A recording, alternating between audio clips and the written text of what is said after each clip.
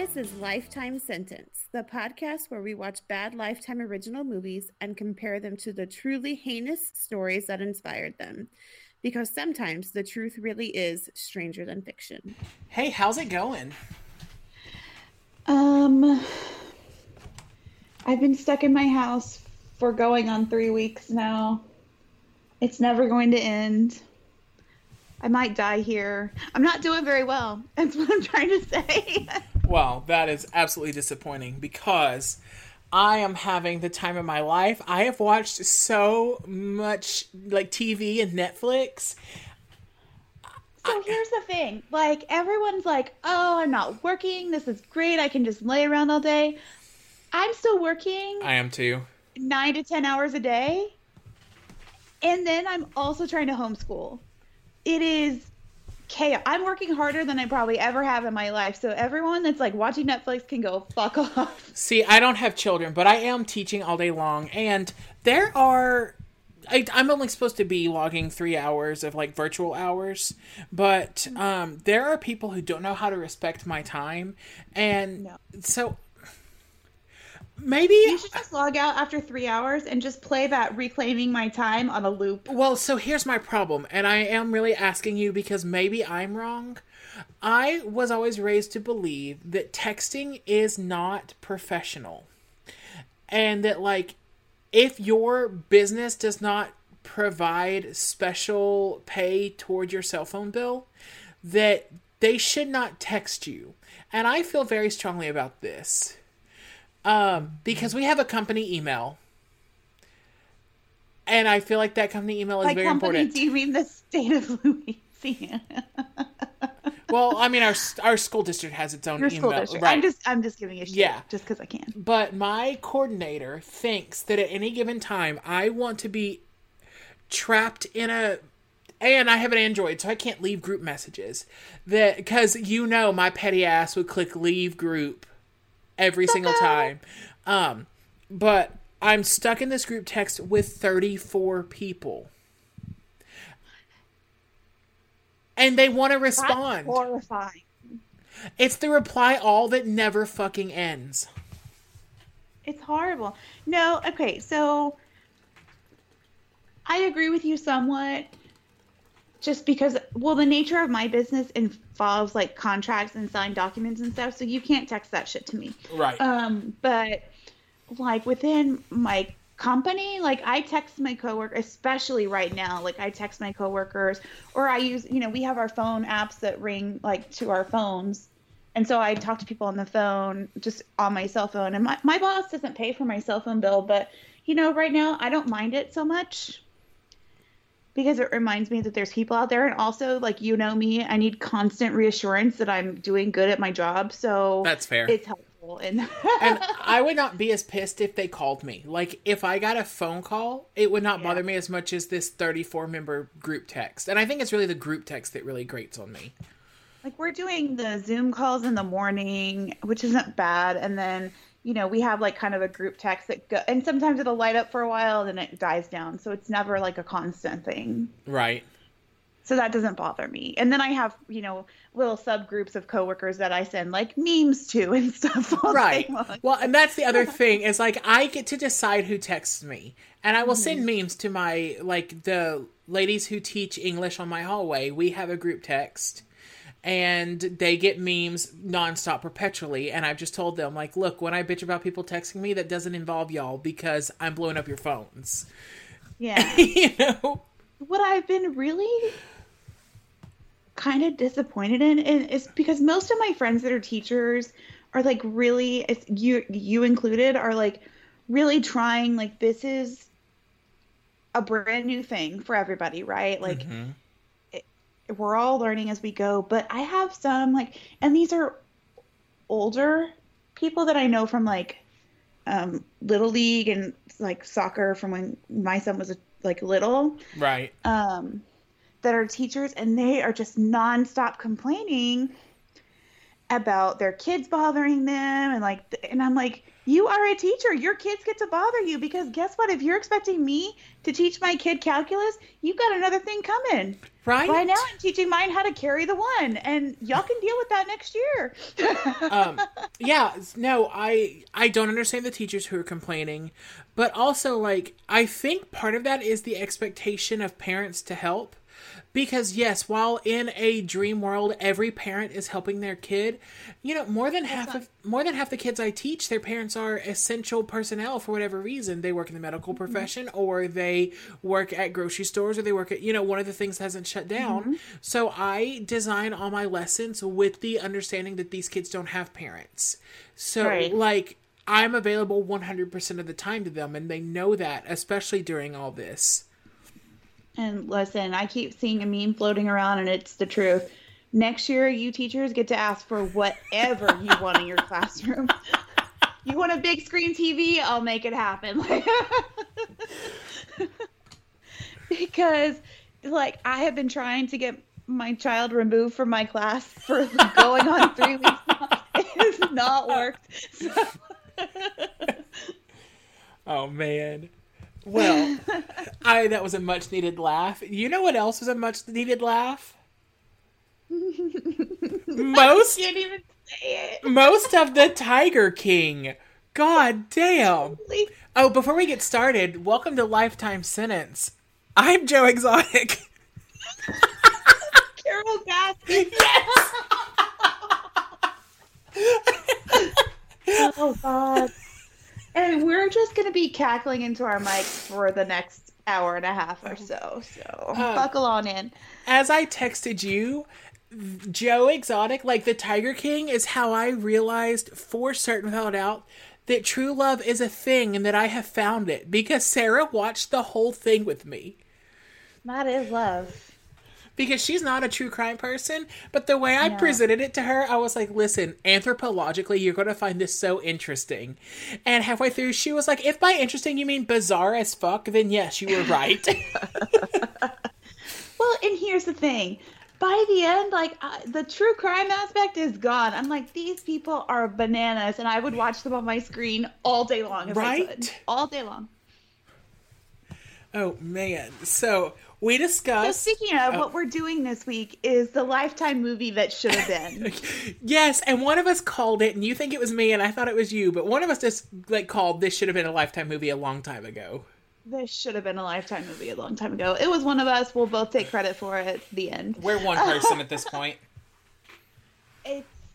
This story is wild, and just when you think you've heard it all, then they're like, oh, by the way, bomb. Like, I was like, what the fuck? There were so many times that I just had to pause it and process the words that were said. They got to episode, when was it, 5 or 6, and they're like, then he ran for president, and I was like, sure. That's all that's left at this point. I mean, it makes sense to me. Why wouldn't he run for president? And then I had a really long existential thought about whether he would be handling Corona better than Orange Julius. I don't think so. This is the one area where I think, listen, there was an official document asking American citizens to stop giving rim jobs. And that's going to be in the history book someday. The fact that came out underneath Trump's presidency almost made things worth it. But... Oh, but also he sent 72 broken ventilators to California. So, I mean, good job. There's that. Because but please stop giving rim jobs.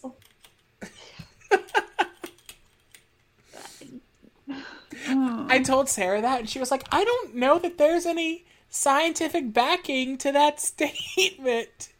And I was like, let's just not dwell on it, baby. Look, it's part of their whole, like, trying to pray away the gay thing. That's exactly it. It's just like shutting down Planned Parenthood because it's not essential. And what was the other thing? There was another thing that was really horrible. I don't remember. It's all horrible, so. But Taco Bell is essential, so. Essential. We've got our priorities. So is liquor. And so are the gun stores, in Texas at least. Yeah, I know. Yay! All right. Well, before we get too angry, you and I had discussed picking our dream cast if this were a Lifetime movie. Yes. And I have, let's see, I don't have the whole cast because I didn't get to all of it. 1, 2, 3, 4, 5, 6. I have 8 people. Okay. And we actually discussed this, so we picked the same 8 people. Oh, I added a couple. Well, I have 8 people. Okay. We got both the husbands. We added them, right? No, I only added one of the husbands, and then I added the guy with the hair that rides the jet ski. Oh, I almost added him and I went for the other husband instead because I can't resist this casting. Is that a good enough teaser? Yes. The guy with the hair that rides the jet ski. If you have seen this, you know exactly who the fuck she's talking about. Okay. You or me first? You go first. Okay. So for Joe Exotic, I cast the only person I think with the range to play this man, David Spade.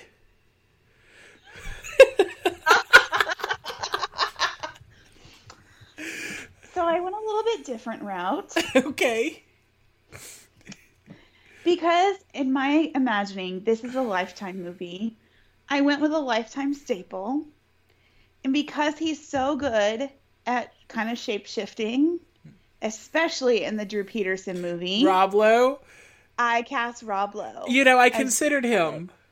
See, I went with... He's also from the South, so he can say dumb shit like, I got a gun and I have this tiger and fuck you. Like, and it'll pass, right. So I went a little more A-list, but I am very much in love with this cast. So Carol Baskin. I picked Patricia Arquette of Medium fame. Ooh, that's a good one. Right? I stuck kind of on the Lifetime and TV movie kind of train there. I picked Shelley Long.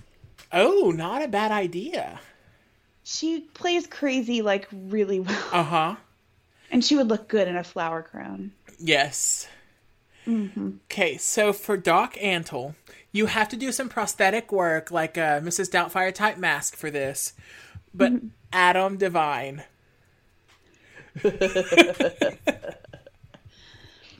Doc Antle, you would not have to do a lot of prosthetic work. Woody Harrelson. Oh, yeah. I, in fact, considered him for John Reinke, but that's not who I went with.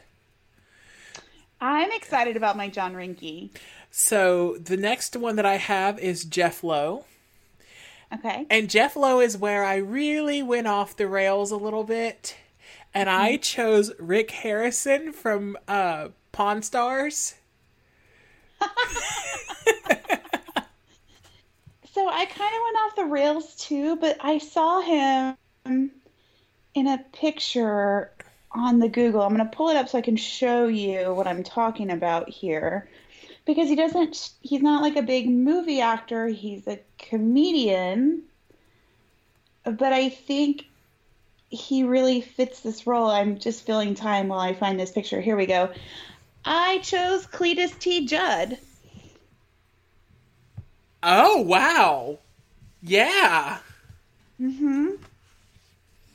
He looks a lot like him, and he dresses in those terrible shirts. Just really bad. All right. My next one is John Reinke. Mm-hmm. I chose Bryan Cranston. That's a good one. I chose Billy Bob Thornton. Ooh. Yes. I love me some Billy Bob Thornton. Mm-hmm.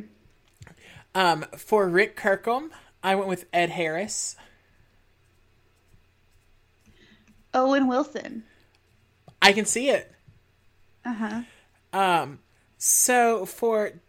Now, which husband did you do? Travis? Travis. Okay, then that's the next one we'll go to, and then we'll do our one where we did Very. So, for Travis Maldonado, I picked KJ Apa. I picked Cole Sprouse. We picked from the same show. That's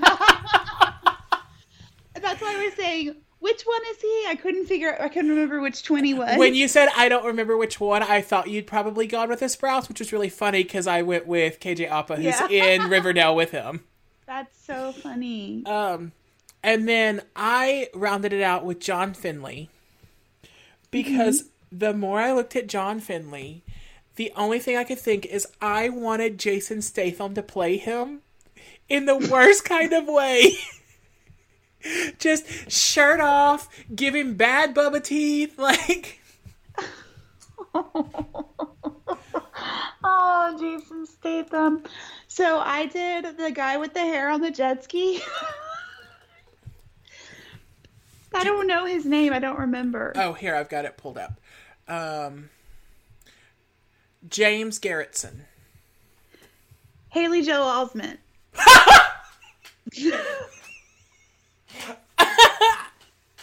But where's the lie? I know. It's Okay. perfect. Well, so I found this Bro Bible article that I would like to share their casting because their Carol Baskin was actually my runner-up. And so me and Bro Bible are together on this. Okay. Hugo Weaving as Joe Exotic. Julianne Moore as Carol Baskin. Ooh. Right? And she really can become anybody. Yes. And I do have a runner-up for Joe Exotic, too. Ray Romano as Howard Baskin. That totally works. Ron Perlman as Doc Antle. I don't actually know who Ron Perlman is. And then Ron Perlman is? I probably would know if he's been I probably know something he's been in, but I wouldn't just recognize him as that's Ron Perlman. Hold on, I'm making sure this is the same guy. He was Hellboy. I didn't see that. He was on Sons of Anarchy? Hold on. It shows that he was in Beauty and the Beast. Was he the Beast in that TV show? He was Vincent. I don't know who that is. I only watch the movie. I don't watch the TV shows. See, so the TV show, this TV show was not the animated one. This was the guy in the full face makeup that was based on the book, not on the Disney. And let's see. Yes, he was. I did watch that when I was little. Okay. So there we go. Yeah. My runner-up for Joe Exotic was Danny McBride. Okay. From Eastbound and Down and the Righteous Gemstones. Yeah. Uh-huh. So this Bro Bible article also cast Doc Antle's wives as the Pussycat Dolls. And it's the best thing ever. David Morse was there, Jeff Lowe. Kyle Gass was there, James Garretson. Kyle Gass is in Tenacious D with Jack Black. He's the other guy. Yeah. Peter Weller as Rick Kirkham. Flea as John Finley. Not familiar with who Flea is. Let's see. He was in Back to the Future, Point Break. Okay. Yeah. Michael Rooker as Alan Glover. Okay. He was in The Walking Dead. Yes. So that was their casting, which I found very interesting.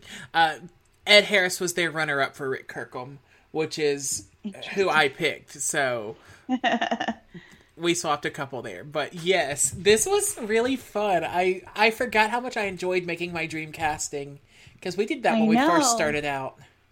We did, and it was fun. It was fun. This one was especially fun because I didn't have, I have a hard time with the dream castings because I'm looking at a casting. Because I'm looking at the movie, so I know who was cast. So it's more fun when it's just off real life. Oh, man. I don't even know where to begin talking. I think maybe let's just kind of go episode by episode. Okay. And I guess let's start off by, for anyone who has not seen The Tiger King, you must be one of those essential personnel who has to go into work every day, because it's the most watched show right now. I am not entirely unconvinced that Netflix didn't start COVID-19 so that everyone would go home and watch this. Right? So Tiger King, Murder, Mayhem, and Madness is a Netflix I didn't even know I had a postscript in the title. Is like Tiger King. Got it. true crime docuseries released on Netflix on March 20th, 2020. So, and by true crime docuseries, he means there are many true crimes committed. And can I say true crime docu-circus? Yeah. I feel like this is much more appropriate. Totally. So the summary on Wikipedia is that the series focuses on the little known but deeply interconnected society of big cats, conservationists, and collectors in America, exploring the private zoos and sanctuaries they've set up for these unusual and deadly pets. Some eccentric characters include a former cocaine drug lord running a secret conservation facility, and Doc Antle, an animal trainer who founded a 50-acre animal preserve in Myrtle Beach, South Carolina, and trains animals for Hollywood films. But it really focuses on this giant ongoing feud between self-proclaimed Joe Exotic, who is described several times throughout the series as a gun-toting gay married to two men. Like, it's a whole lot of words that don't feel like they should all go together. Libertarian, but he didn't actually know what that was until no, he did not. No. And Carol Baskin, who was the owner, or is the owner of Big Cat Rescue, which claims to be concerned with the Okay, but that's wrong. Carol Baskin is not concerned about the health. Thank you. She's doing the exact same thing that these other people are doing. She's just like, well, I'm better because she's wearing a flower crown. Yes, exactly. She is doing the exact same thing. And I don't understand how this even got this far, because they should have been like, well, shut them all down and be done with it.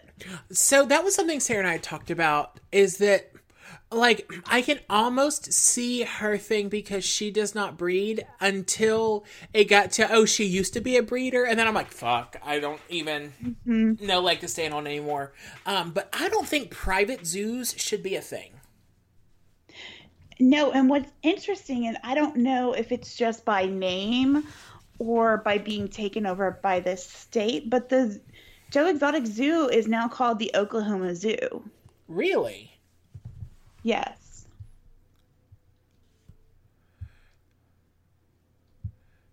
Huh. And I was like, wait, what? I read that in an article and I was like, that doesn't make any sense. It's not part of, like, I don't know.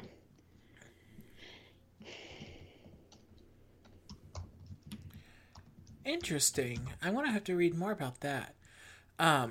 So, we're going to start at the very beginning. Because it's a really good place to start. Exactly. And we're going to talk about... So, we are introduced pretty immediately to this underground black market world of big cat trading. Listen, I am the biggest touter of nothing interesting happens in Oklahoma. Who freaking knew that these nutbags were up there doing this? Right? So, the first person we learn about is this Joe Exotic. And Joe is, he kind of flew into internet stardom with his Joe Exotic TV that aired every night on YouTube. Yeah. And those back... But you told me not to watch, so I did not. Good. The backlog of videos is still up on YouTube, and just that one that I sent you was not okay to watch because I will warn anyone who's going to go out looking for them if you haven't already. In the very last, like the most recent video he posted, he does shoot and kill a cow right there on screen. And I was not prepared for it.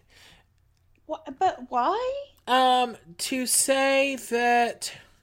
So apparently, when Trump was running for presidency, he said he could shoot something on screen and he wouldn't drop in the rankings at all or whatever. Like, he wouldn't lose any of the voters. And so Joe Exotic said he was going to put his money where Trump's mouth was and do it just to see what would happen. But then he was like, this cow needed to die anyway, and when that happens, we're the people who are called in to do it, because no one in America wants to get their hands dirty. But I was not prepared for it. That is so problematic. Yes. On so many levels. I mean, if you think it's going to be bad for your ratings to shoot something on screen and kill it or someone or whatever, then don't do it yourself. He should have called out old Orange Julius. He probably would have done it. Yeah, I don't know. I don't know. Don't listen to me. I don't know politics. The wonderful thing about these videos, though, is that he fancies himself the American Idol. The show should not exist because we've already found America's Greatest Singer. And he has a music video with, it seems like, every episode he's recorded. And they are all some of the best stuff I have ever seen for the sheer fact that they're the worst stuff I have ever seen. Well, and I read an article today titled, quote, "The band behind Joe Exotic's songs speaks about how he faked his music career." Oh no, I'm shocked. He was not singing his own songs. It was Vince Johnson did the music and vocalist Danny Clinton, and they make up the Clinton Johnson band. Or they did. One of them passed away last October. So they sang and did all the music, and actually, basically, Joe was like so drunk and high, like anytime they would have him doing stuff, that he couldn't even like carry a tune in a bucket. That doesn't surprise me even a little bit. Nope. Yeah, it was interesting. It was an interesting read.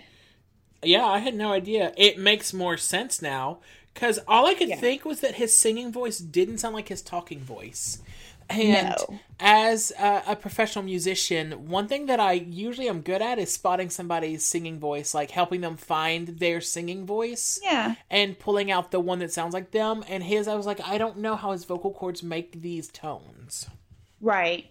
Well, and yeah. He actually reminded me a lot of Joe Diffie. Okay. In songs, who actually passed away today from complications from coronavirus. So. Oh no.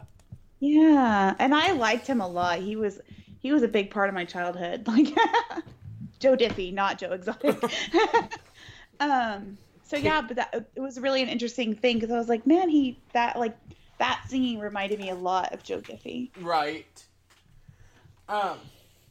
So throughout the show, we see an interview with this man that I kind of want to talk about while he's fresh on my mind, Doc Antle. And the cult leader. Yes. But here's the thing. Aren't they all kind of cult leaders in their own right? Yeah.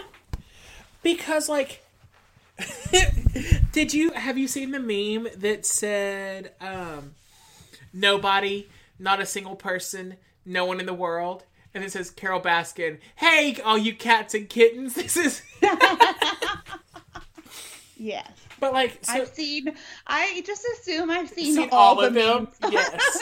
So, she has her own cult-like following on the internet. Joe has his ragtag collection of people who needed a second chance that were willing. A lot of meth. Uh-huh. Like, for real, like, they actually, I'm not like calling them out for whatever, like, they actually talk about it in the documentary. That they did a lot of meth, yeah. Yes. But, so, it just made me think just how egocentric, and Sarah's word was, and I mean, it's not like she made this word up, but I can't take credit for thinking it first, was megalomaniacal. Like, they really had to put on a show and had to prove that they were these larger than life type characters in all of them. And somehow, through all of it, the redeeming person in this whole show that was, one of the, like, big cat owners was the, guy who'd been to prison for, like, murdering a federal officer. On his property. Yes! That was the hero. And, God. Well, and here's the sad thing, and I think it kind of went all around. They only showed really, and they show it in the last episode, about, like, Joe Exotic, like, through the years, where at first he was, like, really into rescuing and rehabilitating these cats, and then the money gets to you, and then you start to breed them, and then you start to sell them, and it's just really sad because there's all these animals that actually need help and need people to care for them. Exactly. And it made me so sad. Okay. And I'm sorry, like, Carol Baskin is not this person that's, like, just, caring for these cats and not making money. I think she says in, like, episode 2, they charge, like, $700. Yeah. To spend the day? Yeah, that's what I couldn't figure out either. That's what it sounded like she said. But I think that was for a big event. I don't know, because she was like, the lines around the block, we charge like $650 to $700 for each person. And I was like, the fuck? Yeah. I wouldn't pay $700 to go there. No. I almost don't want to pay $700 to go to Disney World, and that is a $700 experience. It is. Okay, so where do you stand? Would you own a tiger if you had the opportunity? No. Okay. Would you? I don't think I would, but I did always dream of being a zookeeper when I was younger. Like, I wanted to work with big cats in the worst kind of way. I actually don't like, okay. Lions and tigers are and panthers and all that are beautiful creatures, but owning one would terrify the hell out of me. That's fair. Like, I'm already not a cat person. I want to see it. And I'd rather like go on a safari and see it in the wild, or go on a trip and like see one in the wild than I would in the zoo. Right. But I want to see it, and then I want to go home where there are no big cats in my house waiting to eat me when I piss it off inevitably. That's fair. And I know there are lots of people who are completely anti-zoo, and I totally get that. But one of the things that I mentioned earlier is that I feel very strongly there should not be private zoos. I think that zoos exist for research and for rehabilitation and for preservation. And so that is why I cannot get behind private zoos, but also why I'm okay with a public research-based zoo where the zookeepers are there to help either make an animal comfortable until it dies because of whatever reason it won't thrive in the wild, or well, and there are animals that are so used to being around people that they would have to be taken care of, because if they put them back in the wild, they would immediately be killed. Absolutely. So, and also, if you bring in like other animals like elephants and rhinos and stuff, those animals are actively hunted for their tusks, and so we don't want that either. Right. So the God, I just kind of want to talk about everything all at once, which means that I can't get words out. I know. So all right, okay, so let's go to episode 3. Okay, what was episode 3?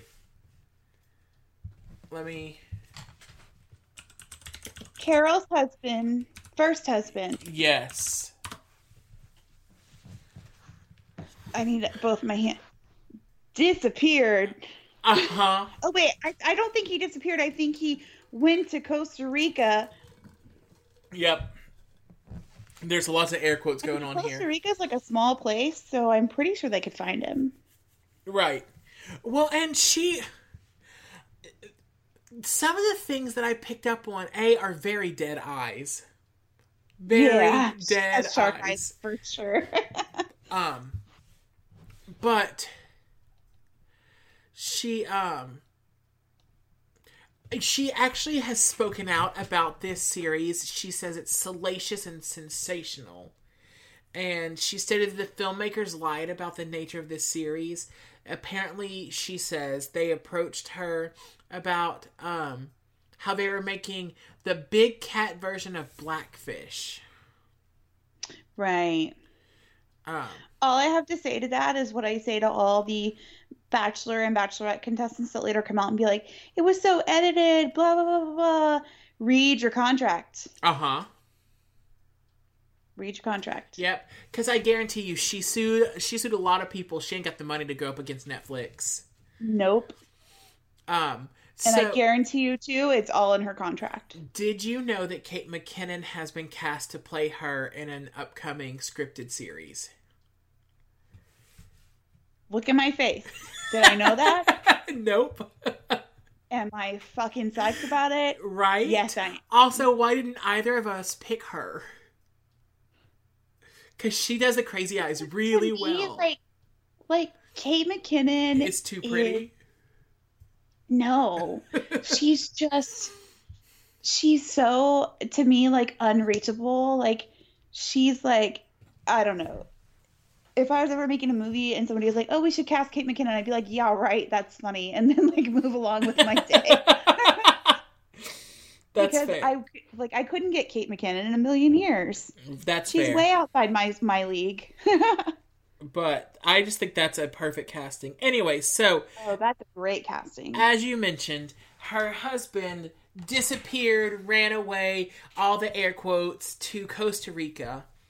And... He did. He real did. And Joe Exotic's platform is that she killed him and fed him to her cats. By that I mean her tigers, not Muffy and Mittens living in the house using the litter box. However, his platform is solid. Oh yeah, absolutely. His methodology is very skewed.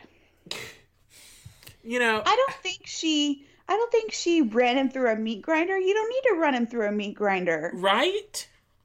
And as she says, like, with one eyebrow raised later in the series, well, you can't attract cats with cologne. You have to cover them something in sardine oil.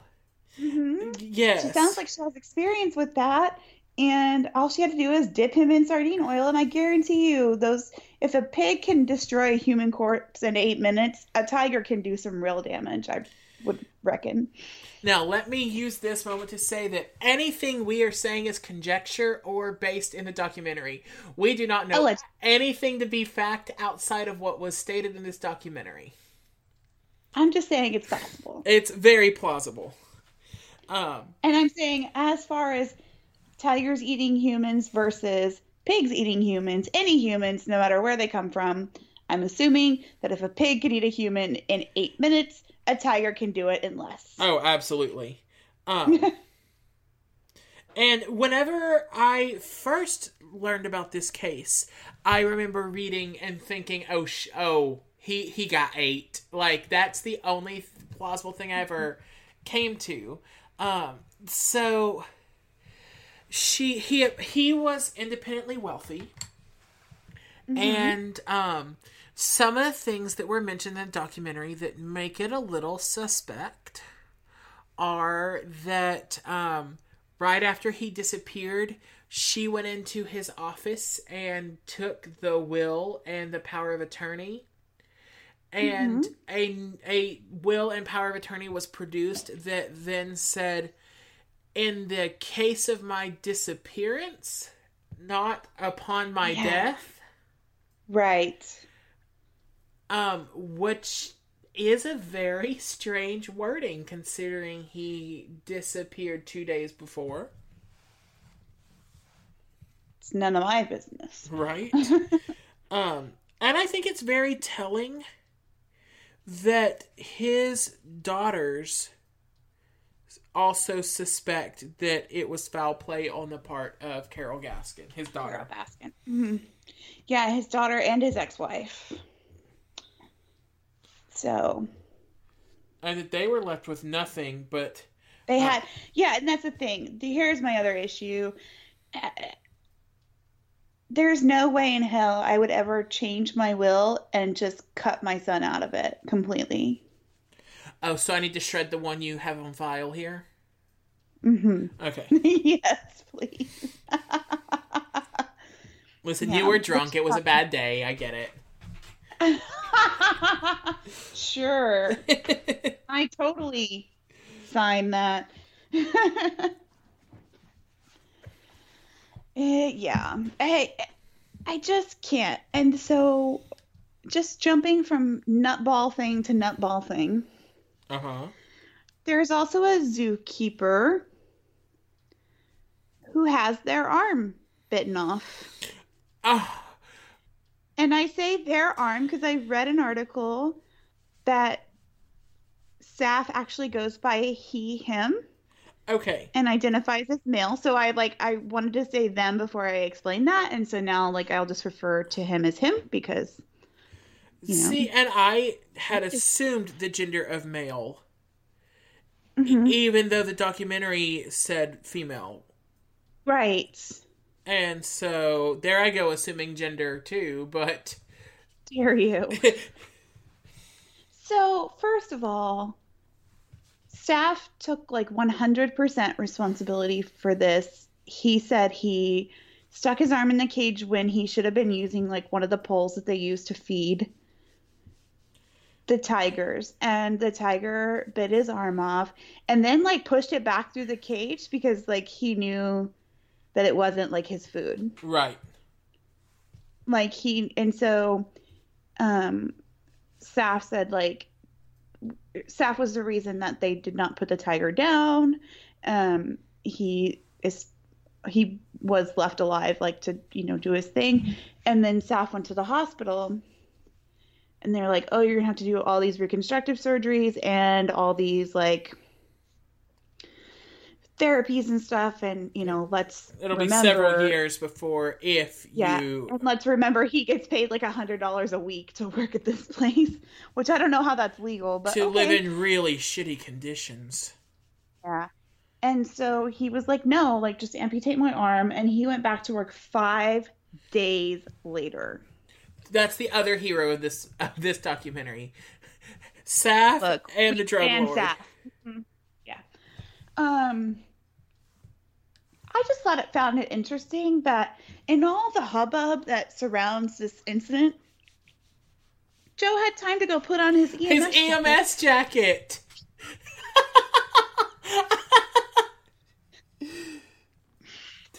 With his acid wash jeans. Uh-huh. And is that the one where he's standing in the thing and he's like, I will never financially recover from this? Yes!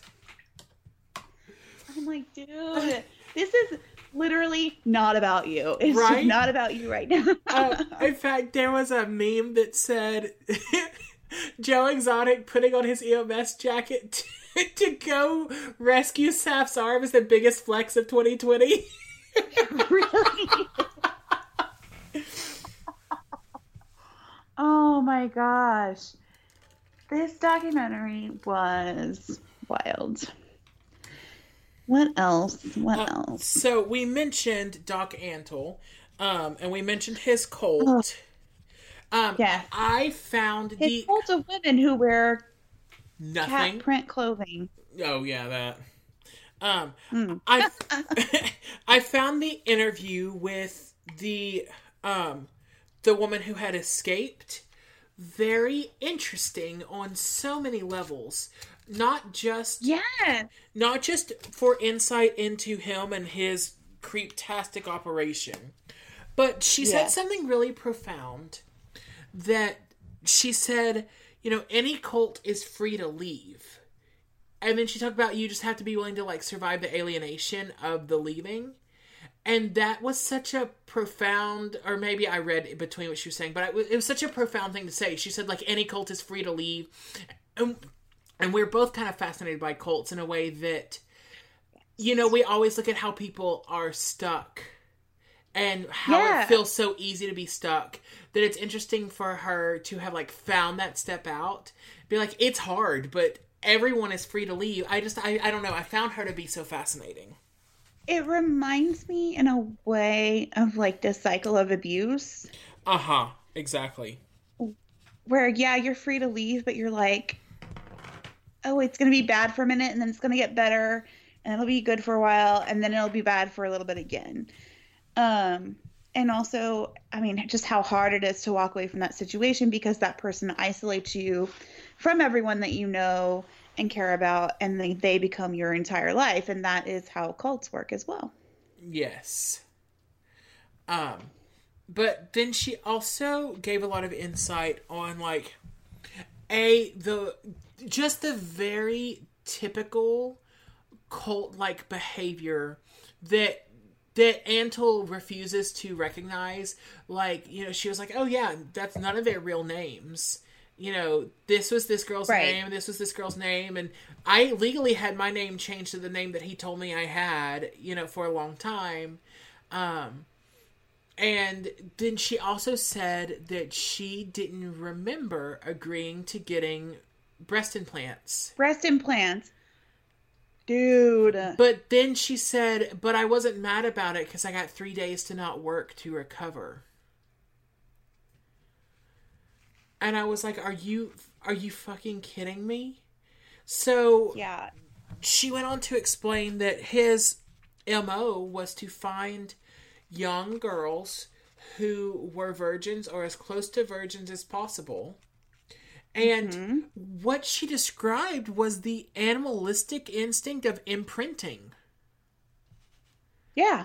You know, like, and I guess in a documentary about tigers, this is appropriate, but he made a den for himself and imprinted on all these women who were looking for something different for whatever reason it was. You know, it was either to play with the tigers or to find a community, or she was like, you know, I do yoga and I was a vegetarian. It seemed like a great fit for me. I like cats. Like, yeah. Well, and he's also seeking out people that he knows are quote unquote damaged. Uh-huh. And need attention, and then he's giving them that attention that they crave.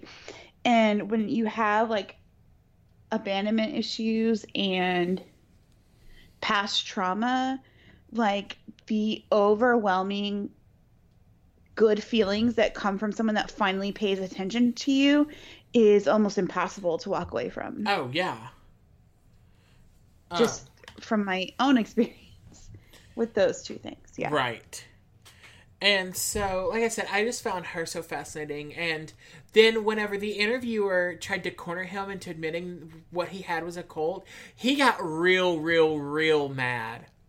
Yeah. Real mad, which is red flag number 3,768. Yes. And, like,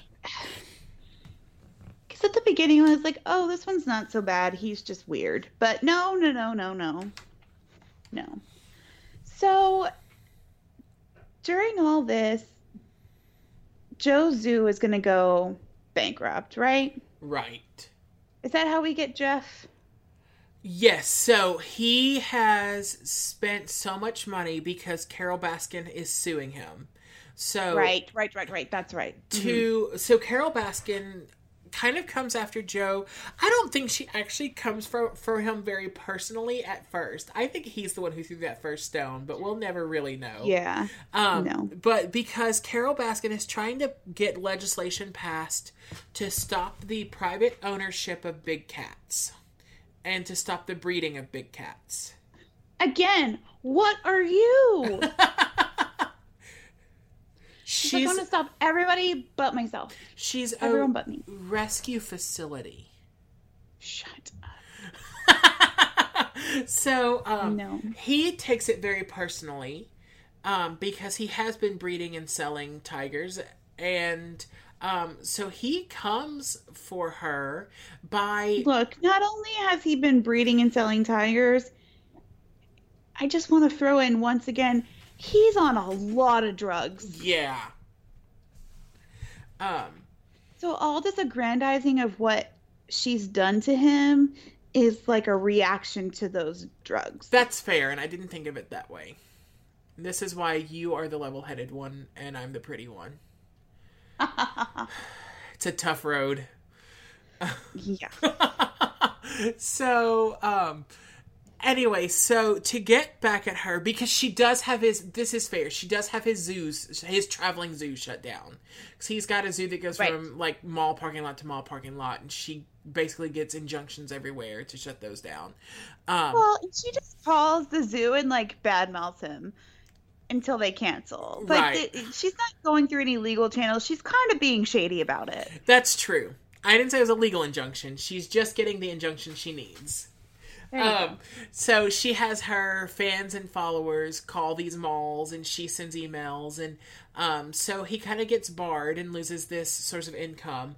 So he registers the name Big Cat Rescue Entertainment, or Big Cat Entertainment, and... No, Big Cat Rescue Entertainment. Okay, it was Big Cat Rescue Entertainment. That was it. Mm-hmm. And gets this website and does all the Google AdSense so that he pops up before her if you Google Big Cat Rescue. And she comes after him and sues him, basically for defamation, from what I gathered.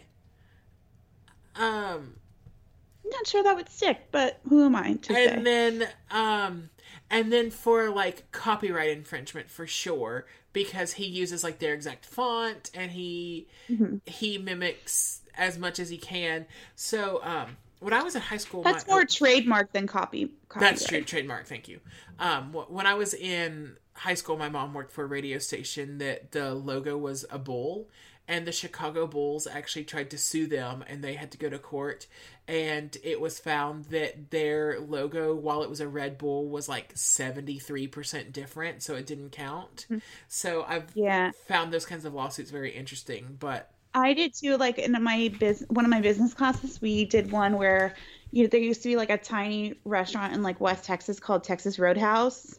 Oh, yeah. Had been around forever, and the chain, Texas Roadhouse, sued them and basically drove them out of business, which really sucked. It was like the sad side of that. Yeah. But, because he had the name long before they did. He just didn't have the money to go up against their corporation. Right.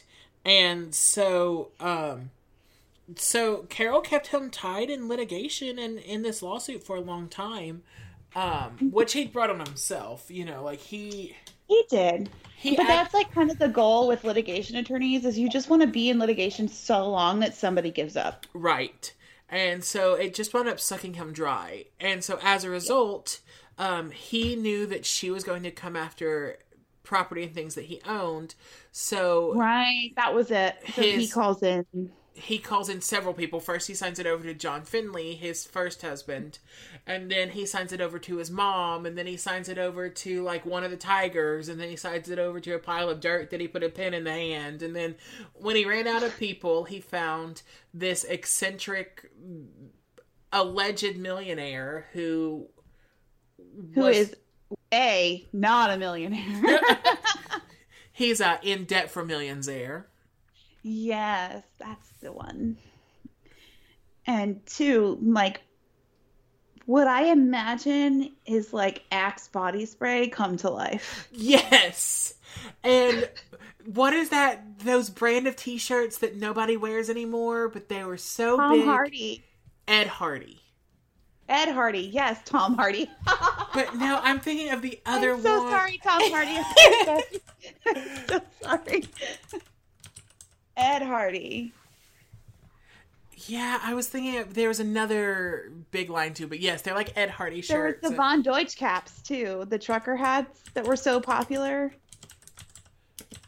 Yes. Yes, but that whole, like, if you can imagine just, if you pictured the word douchebag and made it a person. He was Jersey Shore with less character. Okay, now that I have made my point, that is Jeff Lowe.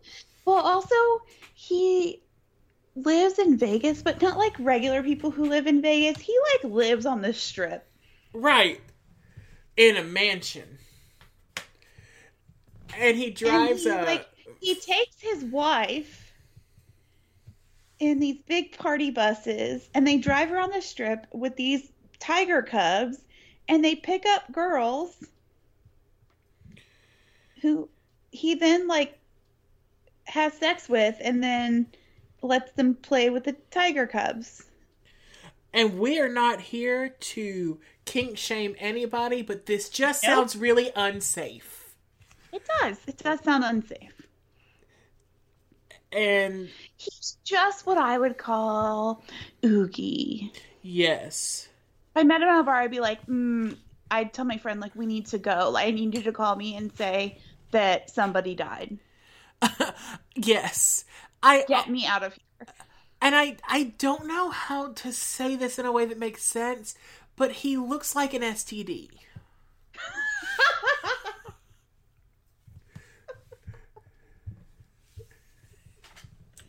Oh, no.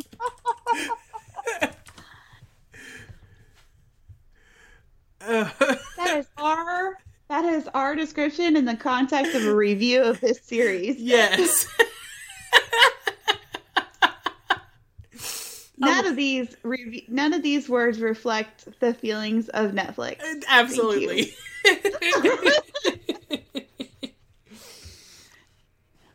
But yeah, I see what you mean.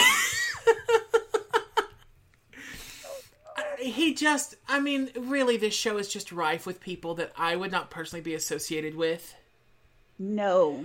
And I feel like I've got a pretty good bullshit radar. Yeah. And so I could not understand the appeal of Jeff Lowe to Joe, and I wonder if Joe was really just grasping at straws. And I really don't understand the appeal of him to his wife. Right, okay, so real quick, he is married and she is beautiful, and in that last episode when they're talking about how they're pregnant and she's about to have a baby soon, and he goes, and then you can get back in the gym. Yep. Did you see the picture with the nanny? Oh, I didn't even want to talk about the nanny. Oh, yeah. Oh, I did not see this. Yeah, hold on. There we go. That's him with his wife and the nanny. And he made mention of, why would you get a nanny who wasn't nice to look at? And I'm like, someone who's taking care of my kid, the last thing I care about is the way they look, as long as they don't look like they never bathe. Amen. And you can tell the wife is trying so hard, because she was like, well, so many of the ones we looked at speak multiple languages, and that'd be really good for teaching the baby. And he just goes... And he's like, I just want to fuck her. Yeah, basically. And... Yeah, and now I'm like stumbling over my words because I just can't. He says... She gets to have a nanny, but I get to pick her. And I was just like, ew. That is so disrespectful to your wife who's carrying your child. Right. And I don't know this to be fact, but she did not look like she was as into that lifestyle as he is. No. And maybe she is, and she, whatever. Yeah. Right. And if there really is a mutual arrangement, then fine. Good for you. But that is not the impression I got from her. And I think that is what made me the angriest. And once again, like when somebody pressures you into being in a a polyamorous or a swinging type situation, if you're not okay with it, then it's not okay. If you're fine with it, good for you. Go with God and do your thing. Like, I don't care. Right. It doesn't make us one But hill the of fact that beans she is seems if you're consenting. uncomfortable. It's like when a guy goes out, if he says like, "Oh, I'm in an open relationship." Really, if I called your partner, would they confirm that? Right. Yeah. And so speaking of polyamory, that leads us back to good old Joe Exotic, who... Lord. So he was married once to a man who died of complications from HIV. Okay, let me go through this because he's actually been married 5 times. Oh my gosh. So he was married. His first marriage was to a man named Brian Ryan that he met while he was working at a, as Bustle calls it, a gay cowboy bar. I'm just going to call it a bar called the Roundup Saloon. Okay. This is where he kind of got the look of the mullet and horseshoe mustache and all that.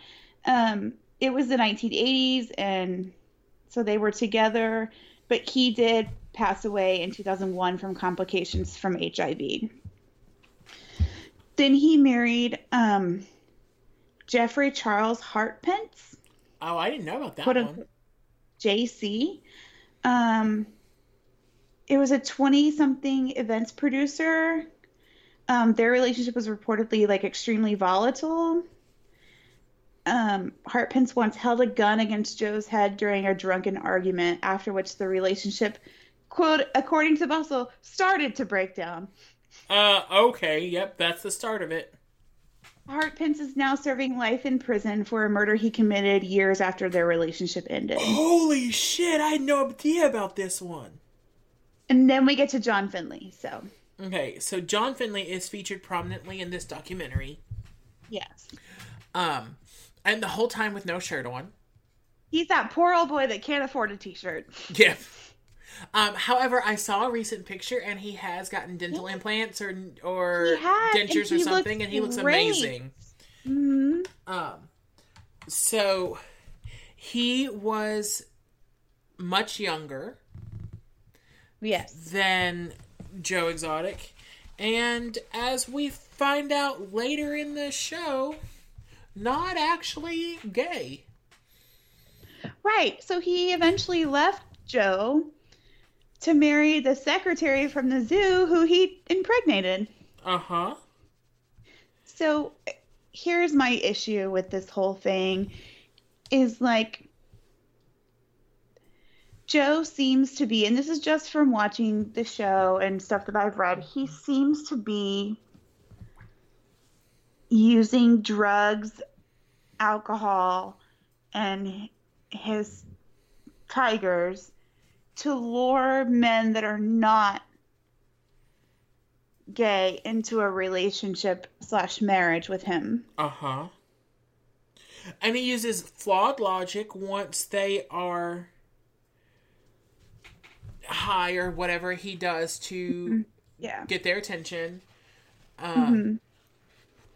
Because what was that comment he made to Travis? Like, oh, you say you're not gay, but you only like porn where the guys have big dicks, so I guess you're not as straight as you think. Yeah. Mm-hmm. It's just very predatorial in the same way we've already discussed with Antle, but in a very different setting. It's predatorial. That is the word for it. It's disturbing because there's not a shortage of gay men in the world. Like, there's no reason why you should, and even if they were gay, there's no reason ever why you should give somebody meth and then like basically take them hostage and keep them high so they stay with you. Right. And so John Finley for a while was the manager of the zoo. He actually held it the longest in the midst of all the wacko stuff going on. Yes. But then Joe Exotic, they had I told Sarah it was a throuple, and she was like, "Is that a word you just made up?" And I was like, "I'm really embarrassed that you thought I made that word. I would never." But, so the other part of their throuple was this 19-year-old boy named Travis Maldonado, who breaks my heart over and over and over. This story is, to me, like, this is the crime story. Yes. Yes. So, one of the employees is interviewed and mentions that Travis was really only into it for the drugs, that he was having sex with the women who worked at the zoo, and that it was a very strained relationship. And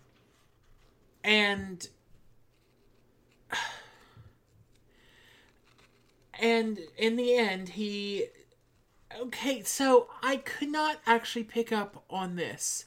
Was it intentional? I don't think so. Okay. So this is the story that, and I went and did some research on this just so I could be sure. Okay.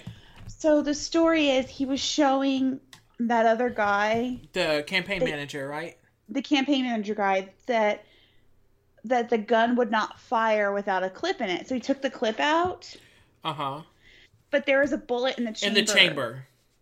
And so when he fired the gun, he shot himself. So I just, like I said, I wasn't sure if it was intentional. I know that it was not painted to be intentional. No. And I don't think it was. I really don't think it was. Maybe that's just me, like, hoping that it wasn't, because I just can't. Right. And be it accidental or not, Travis Maldonado died of this experience, like during this experience, in front of Joe Exotic's campaign manager. And yes, that poor campaign manager has never recovered. No.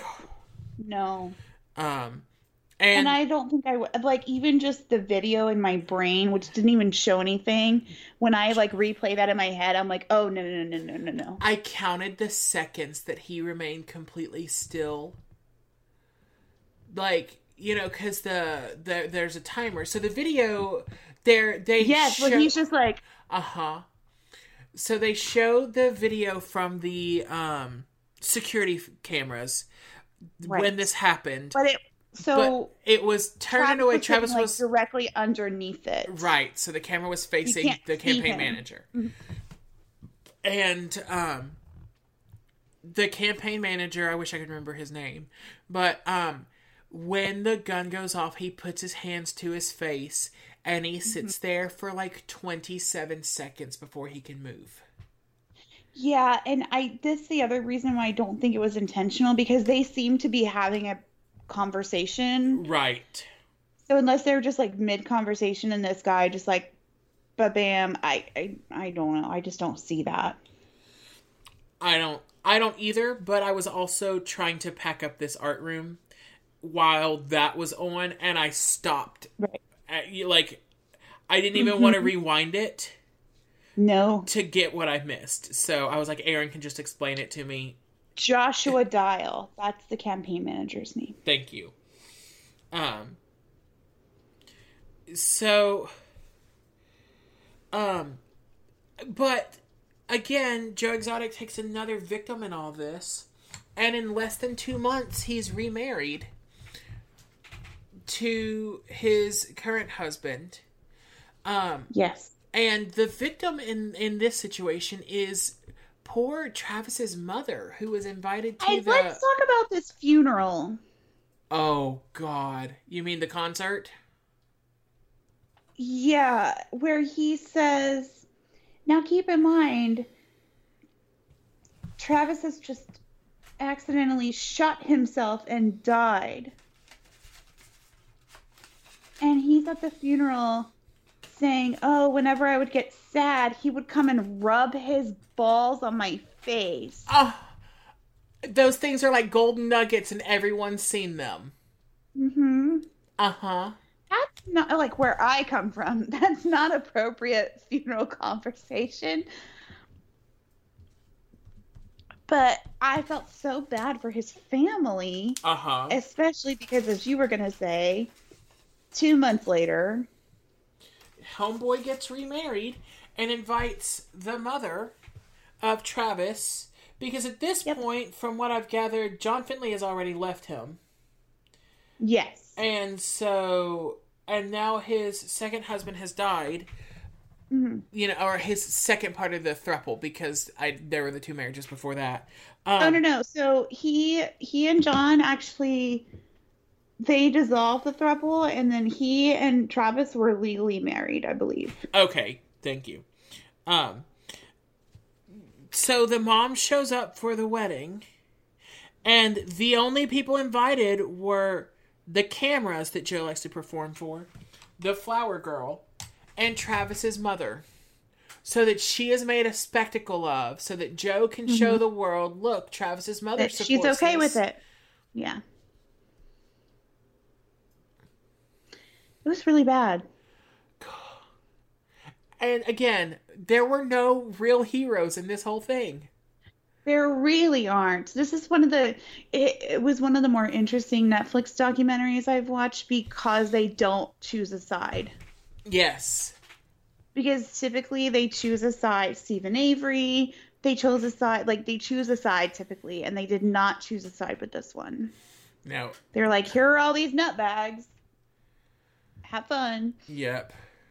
It was like Yahtzee. They just shook them up and poured them out, and they were like, here's what you got. Yeah, and so speaking of Yahtzee, shaking them up and pouring them out, why don't we talk about the whole reason this documentary was supposedly made? You tell me. So after all this happens, Joe is down on the money again, I guess. So he sells to a new guy who's inconsequential. I don't remember him. And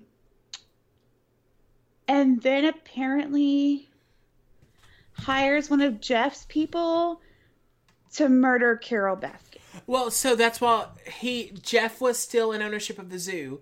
Jeff sent this guy to manage things, and Joe was like the face of it all. And so his friend, the one that... Which is actually how I think this whole murder plot went down. Really? So my theory is that Jeff was the manager of it all, but Joe was the face, and that's why he's in jail. Fair enough.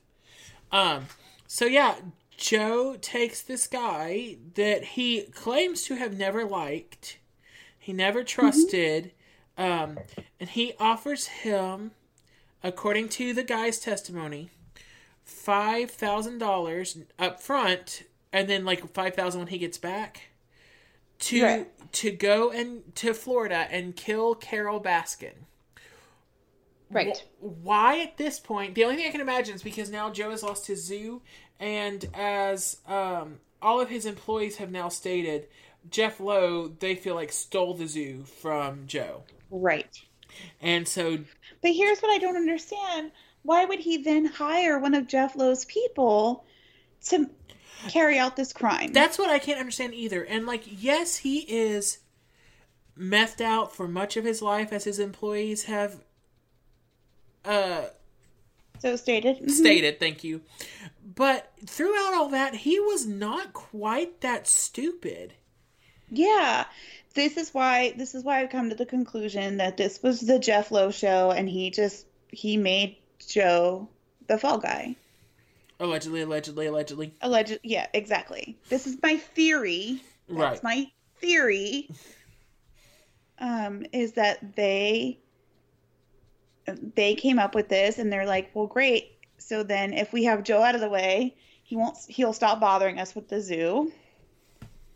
He'll be out of our hair. And, maybe Carol Baskin will die. Maybe not.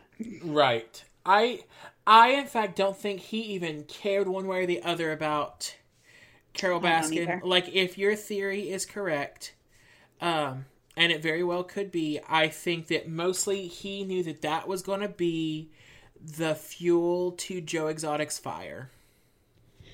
See, yeah, and to me, it solves this whole plot / theory, whatever, solves a lot of Jeff's problems and not actually a lot of Joe's problems. Right. So the idea that, and also, he really hates Carol, so why wouldn't he just kill her himself? Right. Have the satisfaction. Yeah. You've got a point there, and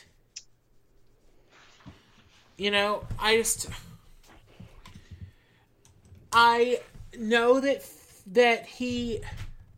The only thing I can imagine is that he is placing the blame of everything falling apart in his life on Carol, which is a very real thing that happens when people are spiraling. Right. So there is that possibility, at least. There is, but it doesn't add up. The whole story does not add up to me at all. Something is missing, for sure. Yeah, for sure, yeah. So then we get to arguably the best part of this documentary. Okay. For me. In the midst of all this, Joe decides to run for the presidency of the United States against Donald J. Trump. And surprisingly, he somehow didn't do very well. He didn't. So the president, whatever, it's fine. But then he runs for governor of Oklahoma? For this great state of Oklahoma. Where they catch him on tape, one of his tigers almost eats him. Uh-huh.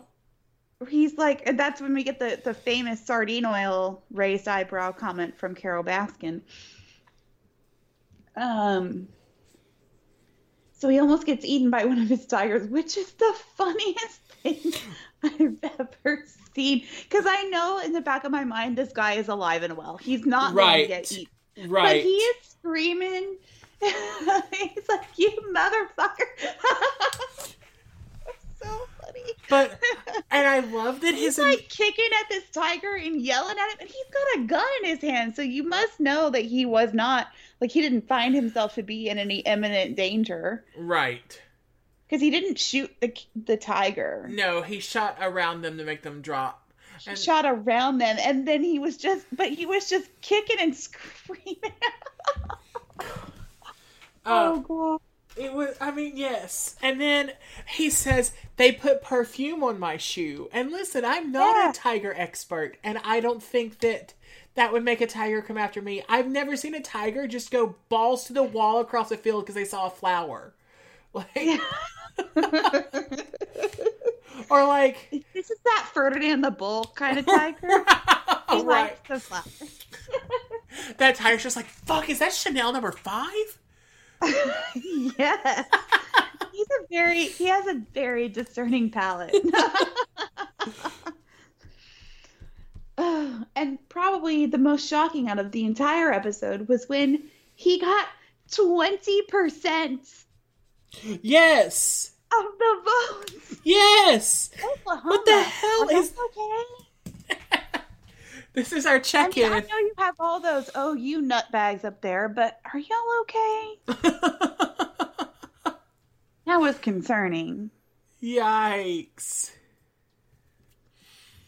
Yeah. Now, I'm just reading this, sorry. In 2018, he ran for governor of Oklahoma as Joe Exotic. He received 664 votes, finishing third out of the 3 candidates in the Libertarian primary. So he only got that in the Libertarian primary. Still. Right. I'm concerned. And as his campaign manager points out, he didn't even know what the fuck a libertarian was. Not a single clue. He's not even a little bit. I still wonder if we could go back now and ask him, what's a libertarian, if he would know. Well, they're like a Republican, but they want you to leave them the fuck alone. That is very much not like a Republican. Right?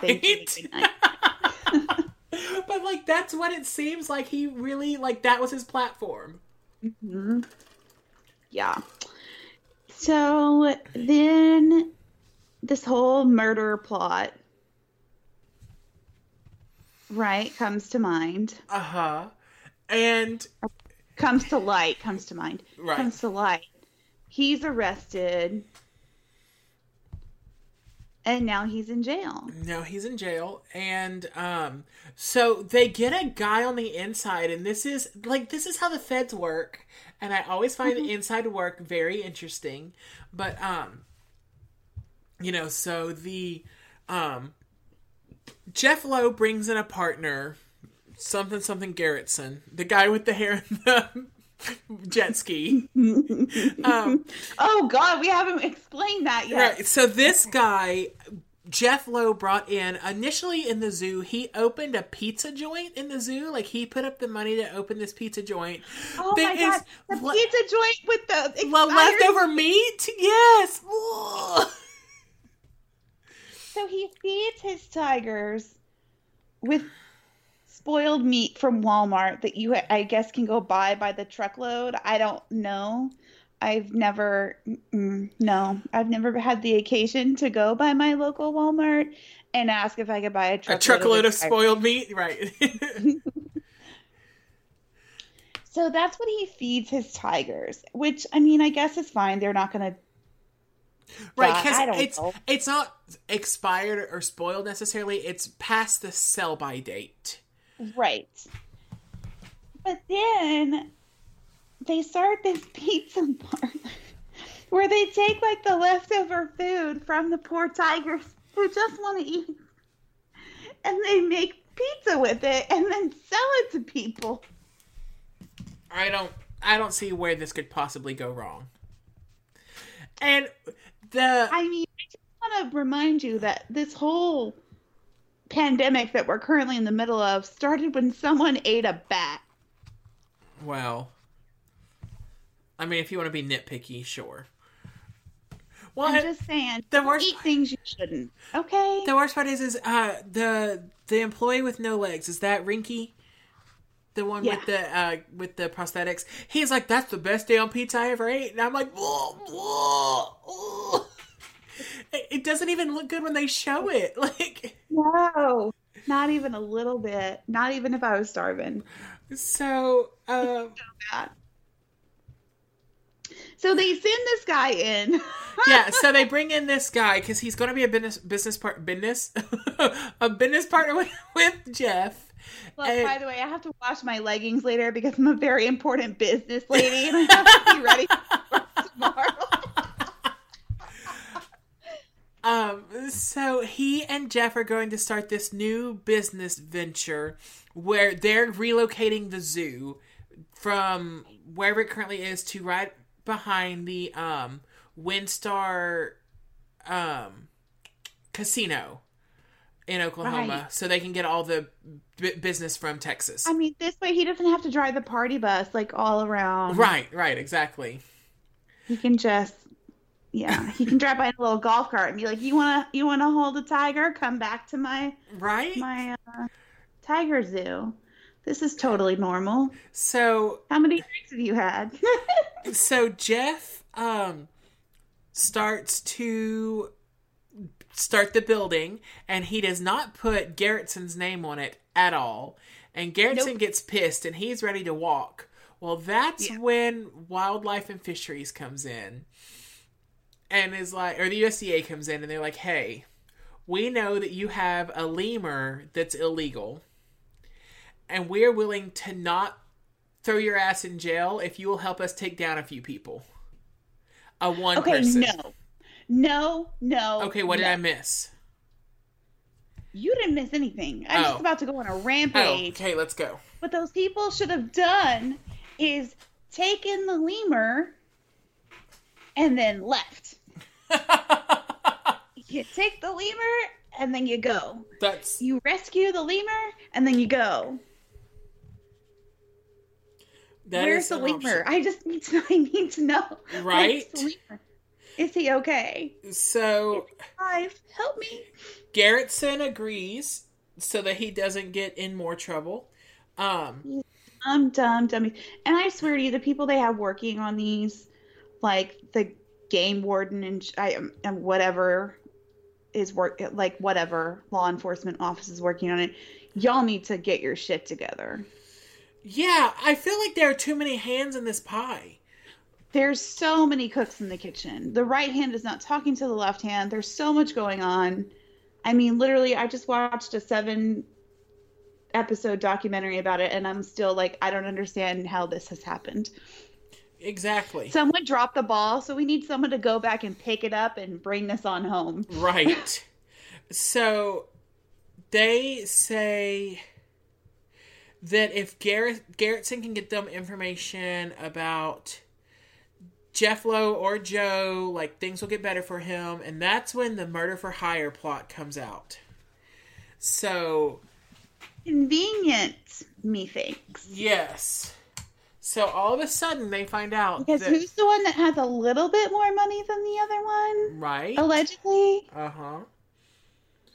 Now, are you talking about me and you? Because it's an equal tie. We're both multi-billionaires with infinity pools. I'm not a multi-billionaire.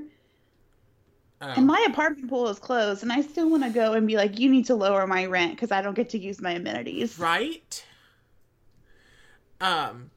So in any case, while he is trying to suss things out, he finds out that Joe paid, the handyman $3,000 to go kill Carol. Because it was originally $5,000, but he could only sell enough tigers for $3,000. Yeah, this makes no sense. Right. And so the money allegedly came from him selling tigers, but in Joe Exotic's story, it's from the money he raised at Thanksgiving dinner at the zoo. Right. And what I'm really concerned about is he can only come up with $3,000, but per a meme that I saw earlier today, the $1,200 stimulus is not going to help us because tiger cubs run between $2,000 and $4,000 a piece. So I need to know where the rest of that money went.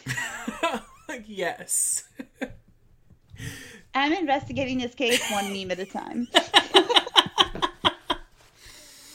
So,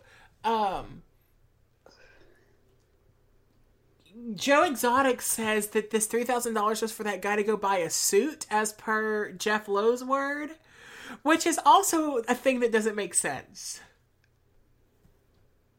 I mean, that's a pretty nice suit. Okay. It's like a custom tailored. This is a Jose Bank custom tailored suit. Okay. Yes. Okay. Why do you need a suit to be a handyman at a zoo? For the interviews. so the animals know that you mean business? Like, well, poor what's his name can't afford a shirt. You have to have the other end of the spectrum. The guy in a fully tailored suit.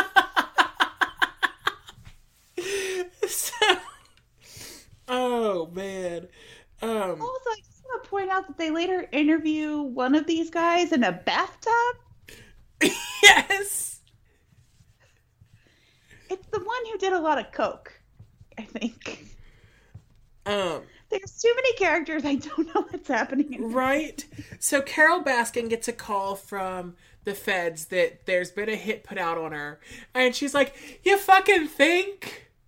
Like, it's about time you figure this out. Well, I'm not here for your drama, Carol. Calm the fuck down, okay?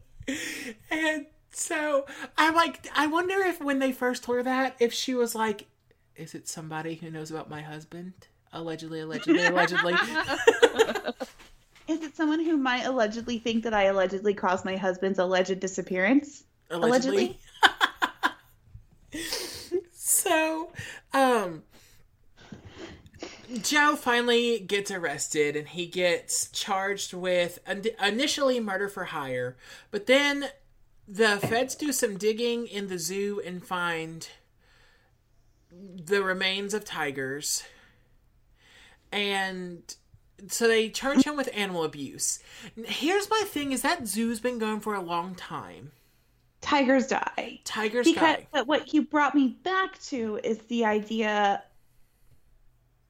that I think they were trying to say Doc Antle was responsible for, which is that he takes these tiger cubs out and lets everyone euthanizes them after they're too old to be cubs. And then euthanizes them once they're too old to be like entertainment. Right. Because in case you didn't know, loyal listeners, tigers eat a fuck ton of food. Carol Baskin says it's like $750,000 for her to feed her cats every year. I wonder how much a human body would bring that number down. I think that's just like one day. Okay. Allegedly. I'm just wondering. Right. We're just wondering now. This is pondering. Allegedly. Yeah. Oh, man. So what we are here saying and not saying is this docuseries was a fucking wild ride, and I am so glad that we did it. They're not even done. I know, but we're at an hour and a half, so I don't care. We gotta wrap this up pretty quickly. Joe goes on trial. He's found guilty. So in like an hour and a half? Yeah. They were just there long enough for the free pizza. I'm like, you people listen to this fucking nonsense and figured it out in an hour and a half. Right? Put those people on this COVID-19 bullshit. They'll get it solved. It was a whole panel of only Harvard professors. They're like, I totally followed this whole story. What? You know, there's that one poor guy who's on the jury that's like, so Carol Baskin was his wife? Like, I don't... Oh my God. So, after he's found guilty, he does the only thing you can imagine and starts working with PETA to give up the names of all the people he knows who own exotic pets to take them down with him. Look, I 100% support this. I did too. Because I'm a vengeful bitch. I'm a vindictive person. But this was funny to me. I thought it was hilarious. He actually succeeds in getting people taken down. And like what I loved was the PETA representative who was like, sometimes people have a change of heart. And I'm like, no, bitch. Baby. No. That is not what happened here. Sometimes people do have a change of heart. That's not what's going on here. Right. So Doc Antle is apparently currently under investigation. Mm-hmm. And his cult. I can't wait to see what comes from all of this, but this has been such a bizarro experience. It has. And so what I'm hoping for is a season 2 where Body Movin' and John Green from Don't Fuck with Cats find Carol's husband. Right? Husband. I would watch a show about them just cyber stalking people every day for the rest of my life. 100%. So would I. Like, here's what I want. I want the opposite of The Bachelor and Bachelorette starring these two, where all these women or men come and present themselves as the people they are, and they have a whole season to figure out all of their secrets just by Facebook stalking them. That would be amazing. That would be the best show. I would love it. So speaking of Don't Fuck with Cats, because we watched that together a couple weeks ago. We did. Now we've watched this, and I saw today an advertisement on Hulu for the documentary about the guy who thinks he's the son of the Zodiac Killer. Oh, yeah, yeah. And I can't wait to watch that. I know. We might have to do that for a Patreon. Yes. Yeah. So next week, I think we're going to get back to Lifetime movies, but I don't want to be super serious. Okay. So I went in and found the most ridiculous title that I could find. Tell me about it. It's called Restless Virgins. Okay, so just me in high school? It's about a bunch of preppy, rich boarding school kids who all make a pact to lose their virginity. And it's based on a true story. And I can't wait to watch it. Is the true story Prom Night in American Pie? Probably. Hold on, I'll read you the... Okay, I'll read you like the official description. Yes, I cannot wait.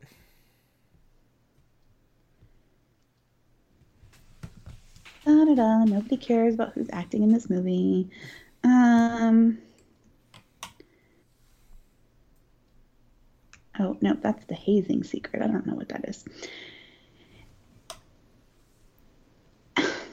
That's not a description of this movie. Hold on. IMDb, you've let me down once again. Get your shit together, IMDb. For real. Definitely not me. Just IMDb. Right. No. You're a businesswoman. You're in leggings. Yeah. I swear, like, the first day I show up back in my office, I'm going to be like, what do you mean these leggings are not business professional? I've conducted a lot of meetings in these leggings in the last month and a half. Okay, so anytime I have to appear on video for anything during this time, it's business in the... It's like a mullet. It's like a mullet. It's business on top and pajamas in the bottom. Exactly. I got you. Okay, these are not loading fast enough. Hold on. Bear with me. Stupid thing. Okay, so the Hollywood Reporter calls it a teen morality tale that gets lost along the way.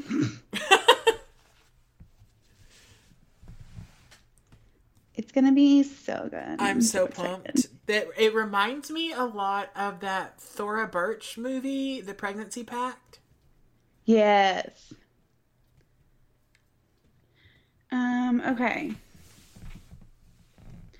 Restless Virgins is based very loosely on the Milton Academy sex scandal of 2005, in which the Boston area prep school was dragged into the limelight after it was discovered that some of their students were involved in behavior that culminated in a sexual act involving an underage girl and older members of the school hockey team. Oh my gosh. Yes. So several years later, it was turned into a bestseller by some Milton graduates. And it's their consideration of the events that Andy Cochran then adapted for a Lifetime movie. Oh, wow. Okay. So it's going to be good. It's going to be kind of, it's teenagers. It doesn't sound like a murder. Yes. So I'm happy with that. And it's like old salacious Lifetime. Like 2005 was the height of their salacious Lifetime. It's like their salacious, yeah, absolutely. And, you know, everything about boarding school, especially like a boy-girl boarding school, just screams like, there's probably sex happening here, when probably there's definitely not. Right. All right. Well, thank you for sharing this evening with me. Yeah. And thank you, loyal listeners, for hanging out with us while we go a little off program here. Look, this was really fun. I really needed this. Absolutely. I'm just kind of in a bad place with all this stuff going on. Well, hopefully we find enough to get through this. And hopefully you remember to hopefully you remember to look us up on Instagram. At Lifetime Sentence. Lifetime Sentence. Mm-hmm. And or on I'll let you do it. You're Twitter, better than me. At Life Sentence Pod. You can email us at lifetimesentencepodcast@gmail.com. You can go see show notes and everything on our website at lifetimesentence.com. And please go find us on our Patreon at patreon.com/lifetimesentence. Wow. I'm doing the show The Windsors right now, and then Paul is doing some cool mysteries. He told us one tonight that was really, really good, and we are going to probably set up a Netflix watch party with our patrons, and we are all going to get together and watch a documentary or a movie or something Yes. And it'll be Patreon exclusive, so that is going to be really fun. I'm very excited. Yes, so if you would like that, join our Patreon. We'll be posting more details in the next week. And we are so excited to hang out with y'all. Yes, it's going to be so much fun. I can't wait to hang out with all of you. I figure in this time of social distancing, there is no social distancing like getting to hang out with all of our patrons at one time. It is so true. Yep. Well, then until next time, please don't forget to eat your vegetables. Charge your phone. Bye. Bye.